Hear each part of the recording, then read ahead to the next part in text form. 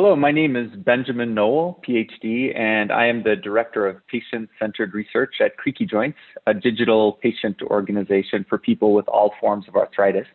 I'm also the principal investigator of our Arthritis Power Research Registry, which was created by Creaky Joints in partnership with the University of Alabama at Birmingham. Today I'm here with Dr. Swami Venturapalli, MD, FACR. He's the founder of Attune Health and an attending rheumatologist at Cedars-Sinai Medical Center in Los Angeles. He's also an associate clinical professor of medicine at UCLA. We offer our thanks to Rheumatology Consultant for hosting our expert conversation today. As background, the American College of Rheumatology's Rheumatology Research Foundation recently awarded, only for the second time, the Norman B. Galis MD Research Award for Rheumatologists in Community Practice. It's also called the Galis Award for short. And this year it was awarded to Swami to support telehealth-delivered healthcare. The Galis Award provides funding for rheumatologists in community-based practice who, in addition to taking care of patients, want to test their own observations through research. Launching in January, Dr. Venturapalli will be the lead of a two-year study called the Telehealth Delivered Healthcare to Improve Care, or THRIVE study. Creaky Joints will be contributing to this study as it progresses. So I'd like to welcome Dr. Swami Venturapalli to this conversation as well. And to start, Swami, some questions for you. First of all, how have you integrated telehealth into your own private practice? And why do you think it's important for us to study the delivery of rheumatology telehealth at this time? Ben, thank you so much for that introduction. Really appreciate it. Thanks for the opportunity to have this lovely conversation with you. So, as soon as the coronavirus hit and our patients started getting worried about coming to our offices and we started thinking about how to protect them the best, telehealth emerged as an important and viable alternative. The statistics on this are quite staggering. The uptake in telehealth in the first few months of the pandemic in March, April, and May of 2020 saw more than 80% or so of most community rheumatology practices going to a fully virtual platform. But when we started doing this, we really didn't have anything to base our decisions on how we conduct telehealth, which patients are particularly suited for telehealth, which patients are absolutely not suited for telehealth, and what should a telehealth encounter look like? Which platform is better than others? What about HIPAA compliance, etc. The rules were really changing by the minute, if not by the day. And we really had to become inventive, and we had to look for resources that answered all of these questions. The ACR put together a position statement that was really helpful. There were other societies that also did similar things, and we started looking at the literature. And I actually personally reached out to a friend of mine who had been a researcher in the telehealth field, Neil Suarez, who helped me think through all of these aspects of how to conduct an optimum telehealth encounter from the home-based office setting or your office setting in your private office. And so we started integrating very quickly. Initially, it was pretty much everybody who wanted to be seen was told that we are limiting the number of patient visits in the office. And we started breaking our own group of doctors into separate teams so that we reduce the overall traffic of humans in our office itself. So we started integrating telehealth right off the bat. And some of our patients preferred FaceTime. We knew that was not HIPAA compliant, but luckily we were able to ignore that because of directives from the government that said that was okay to spend strict HIPAA compliant software solutions, et cetera, for the time being. So we used a combination of things like Zoom, FaceTime, Doximity, which had a very nice app. Some of my patients were on Android phones, and there's a software there called Duo. So we figured out that we need to be available to our patients. They were freaking out a lot about the coronavirus pandemic. They needed answers. They were all told initially that autoimmune disease is the highest risk category for coronavirus complications. So we really have to take this extremely seriously. So we were able to use a mishmash of different softwares, different approaches. And I think with all of the societal support and all of our collective discussions amongst our own groups, we kind of figured it out. And I think my office, like every other office, had to really think on the fly and come up with some solutions. And then within a month or two, we got adept at doing this and more facile, and we started figuring out that this is the best way to do it for us. And as we kept doing it, we got better at it, and we figured out that a patient with a hot, swollen knee joint, for example, was probably not the best patient to be offered a telemedicine appointment. That patient really needed to be seen in the clinic. And on the other hand, a patient who had some labs drawn a week prior and needed discussion about the laboratory work may be a very appropriate patient to be seen through a telemedicine appointment. So I don't know if I answered your question, but that was kind of how we did it in our practice. Yeah, no, thank you. That's really interesting. It sounds like, as you mentioned, it came up all of a sudden. And it sounds like you responded pretty rapidly in your clinic to figure out how to minimize people being in contact with each other, and then adapted and, figured out some platforms to use like Zoom, Doximity, FaceTime, Duo, and so forth. And I guess that leads me to my next question. First of all, congratulations on the Galos Award. That is very exciting and a prestigious award. Thank you. Fantastic to get that. So, and it couldn't come at a better time. So I know the Thrive study that you're leading is going to evaluate the quality of telehealth services when it's provided to a rheumatology patient in their home, and also provide some recommendations for physicians about best practices for telehealth care and rheumatology. And you mentioned some of your casual observations, like, even just thinking through the fact that some patients are more appropriate than others for telehealth, but some you just really have to see in person. Yeah. So I guess the bigger question then is, given the different platforms and the options, why do you think it's important to have some kind of standardized telehealth care, especially in rheumatology? Yeah. So, one of my senior partners at the beginning of the pandemic was extremely worried about, how they might be able to handle the whole technological transition. And even financially, we were all wondering how things would work out. And besides technology, a lot of patients really take to this platform. And we kind of grounded ourselves by thinking that, hey, we're rheumatologists, we're problem solvers, and that's what we do for a living. This is another problem, and we're going to figure it out, and we're going to solve it. And that's kind of helped us ground ourselves a little bit and come up with some of these solutions. But if you think about rheumatology, we have all these different diseases which are chronic in nature, autoimmune in nature.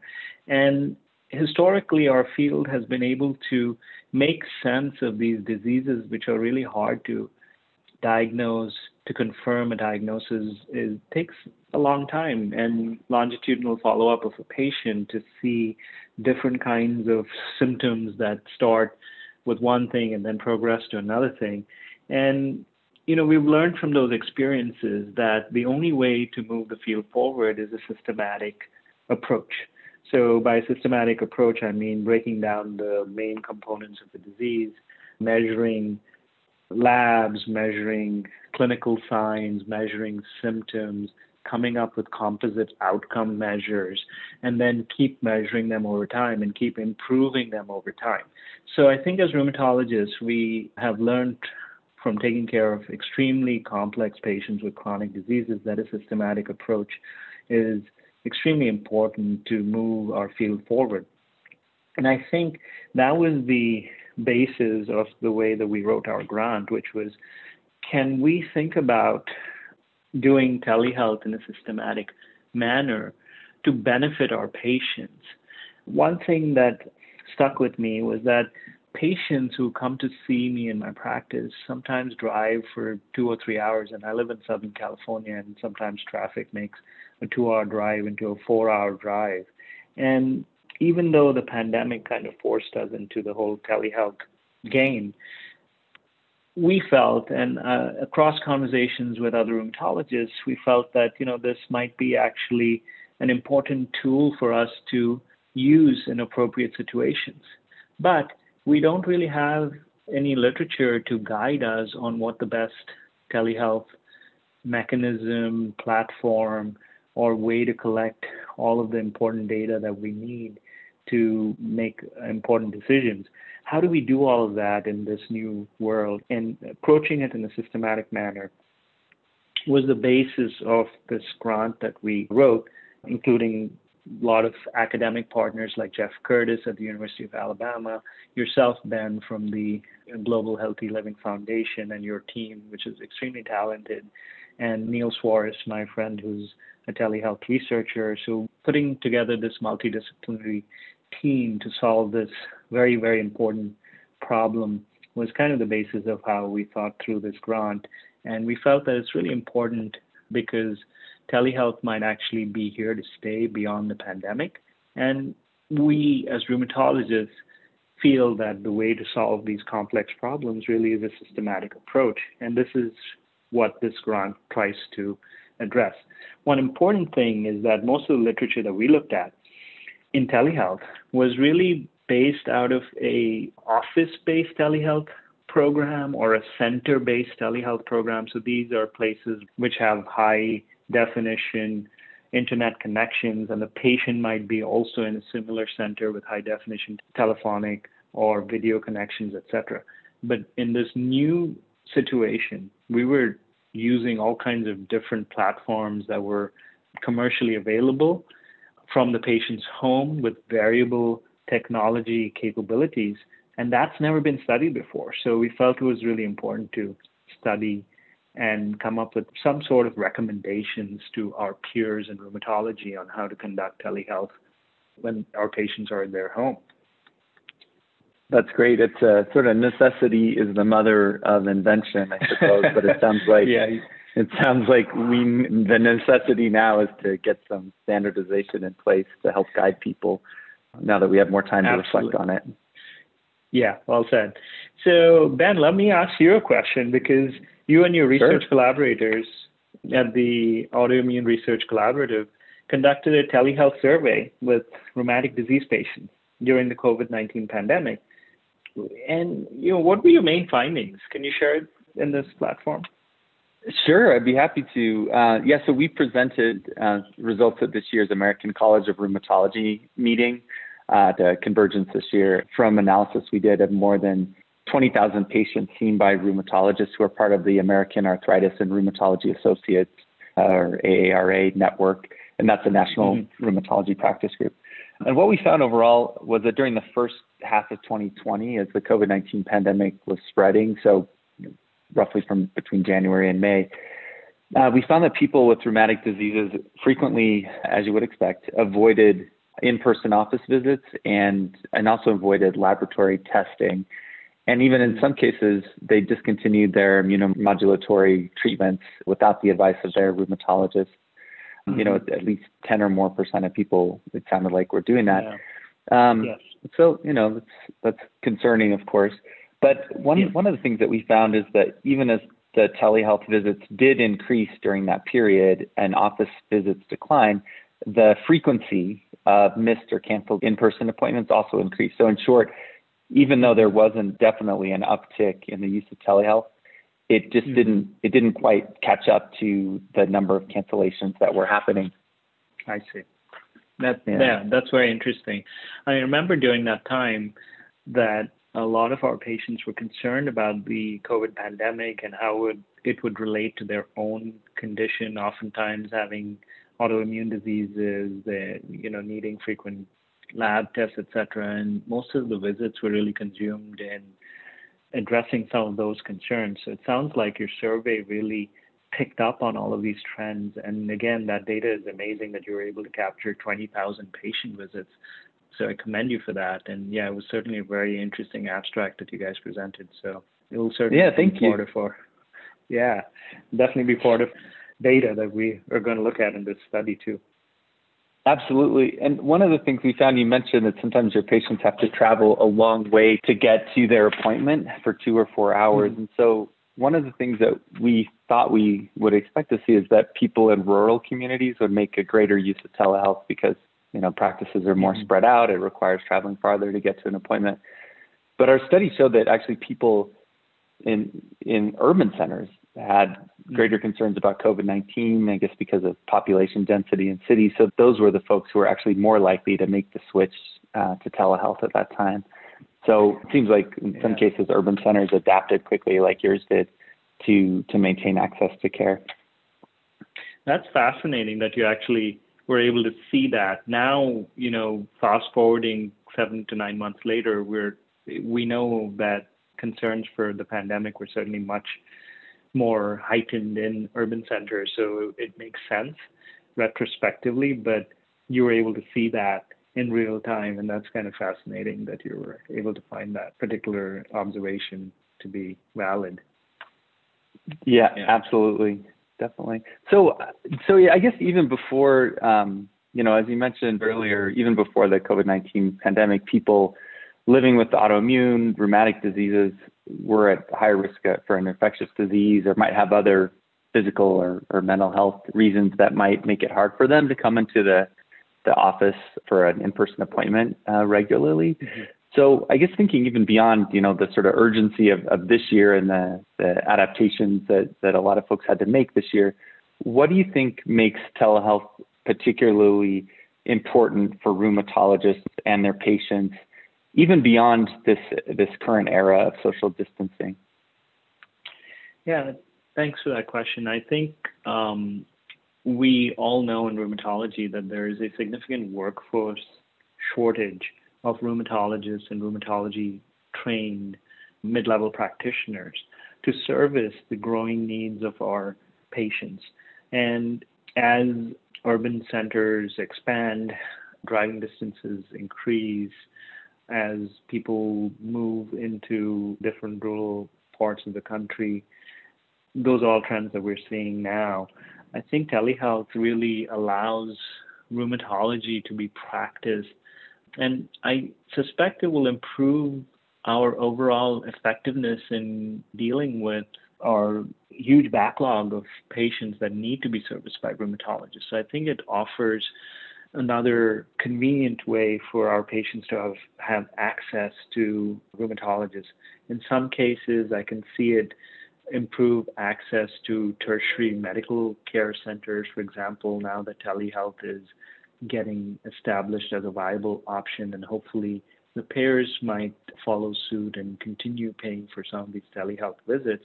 It would be interesting to see how tertiary care centers adapt to this. And for example, it might be really interesting to get opinions on rare diseases like myositis, etc., from experts who see a lot of these cases, and they can opine using telehealth, and I think that'll be an advance in our field. It's interesting, actually, even before the pandemic hit, Rohit Agarwal at the University of Pittsburgh and I collaborated on an NIH-funded study. It was funded as an R01, and the whole question was, can we actually provide adequate care for patients with myositis using a telehealth platform? And also, can we recruit patients into clinical trials? And the premise of the study was that the average patient travels about 3 to 4 hours, even more sometimes, to get tertiary level care for rare diseases like myositis. So I think this whole movement towards telehealth will certainly add to the access issues that our patients face, but it will probably help and hopefully help get access to tertiary level care as well.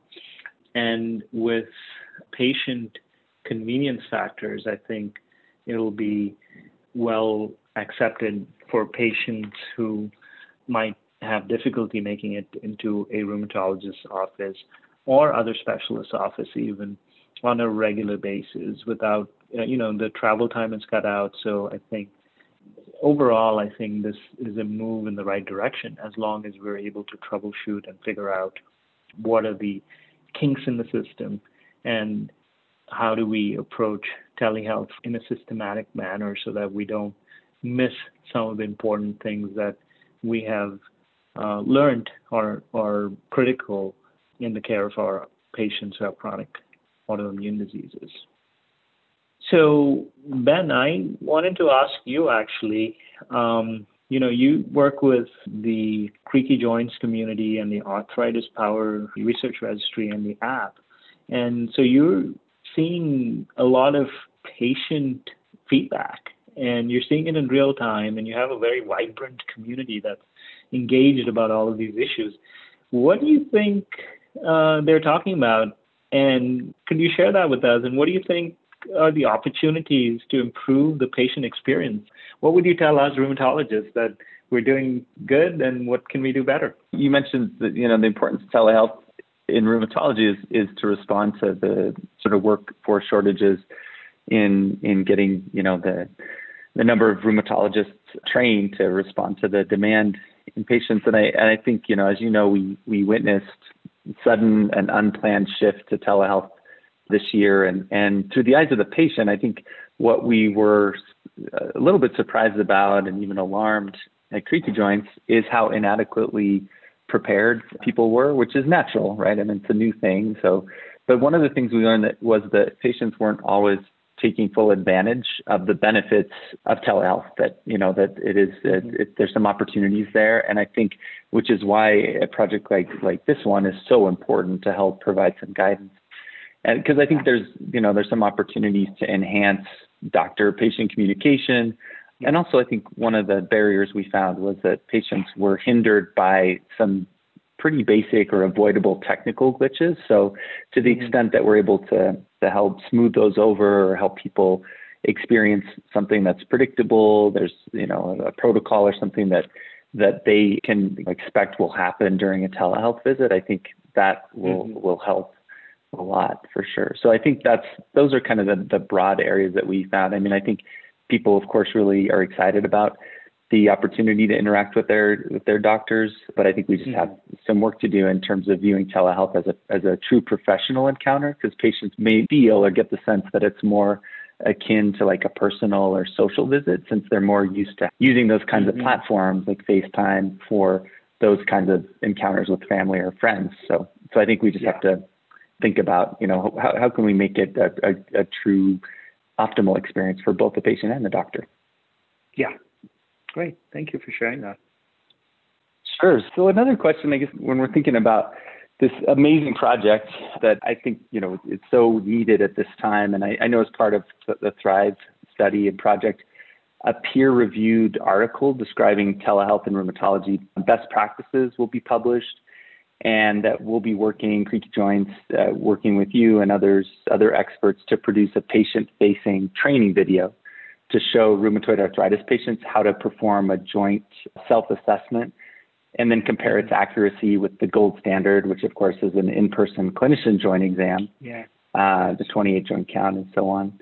So I'm wondering though, in the meantime, until we have those resources developed as the study progresses, are there things that you recommend that rheumatologists can do now in the short term, in the near term, to increase their patients' comfort with telehealth and have productive appointments? Yeah, thanks. That's a great question. So I think some of the things that we as rheumatologists can do is to explain to patients that this is a viable option, that we are honing our skills. We have gotten better than we were at the beginning, and that we are able to achieve a lot through telehealth. I think raising the confidence levels of patients through communication directly with them is important. I think talking to staff members and explaining to them from a patient perspective what are the expectations and setting the expectations of what can be achieved in the telehealth encounter. While we're waiting for more systematic data on this particular topic, we can make some common sense decisions about which patients are appropriate for telehealth versus which patients are not appropriate for telehealth. I think the ACR has put out a position statement on telehealth best practices so far. It's not very comprehensive yet. It's not systematic and peer-reviewed as we're planning to do in this grant, but I think it's a good starting point. I think other groups such as yours have also put out some position statements on this. Again, we're looking for what's out there right now, and even though it's not systematic, it's usable. And I think it does enhance the overall effect of telehealth delivered care in the interim until we have more robust guidance to afford our patients. So I think talking to patients, talking to staff, talking to your peers, seeing what everyone else is doing, comparing notes, using good audio and video equipment and good lighting equipment, educating patients.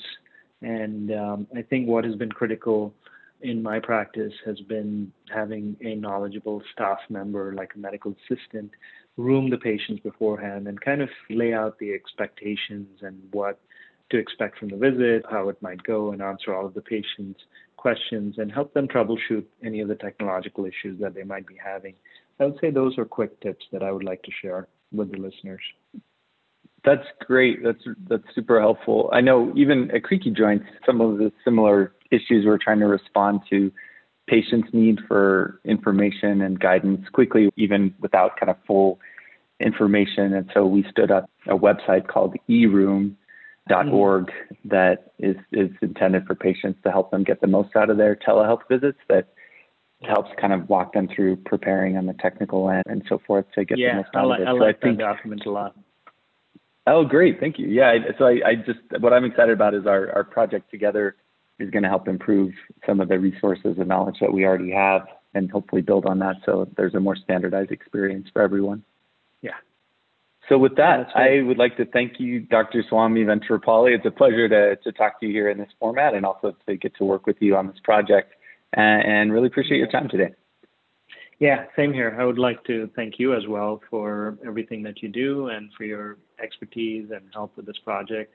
And a huge shout out actually to Dr. Norm Galis, who's funded this community practitioner innovation grant that's administered and funded through the Rheumatology Research Foundation. I think this is really exciting for members of the rheumatology community, particularly in practice. We see a lot of patients, we make a lot of clinical observations, and to be able to participate in high-level research with groups such as yourself, Jeff Curtis and his group, Neil Suarez and his group, that's quite amazing, and I'm excited to be able to do this.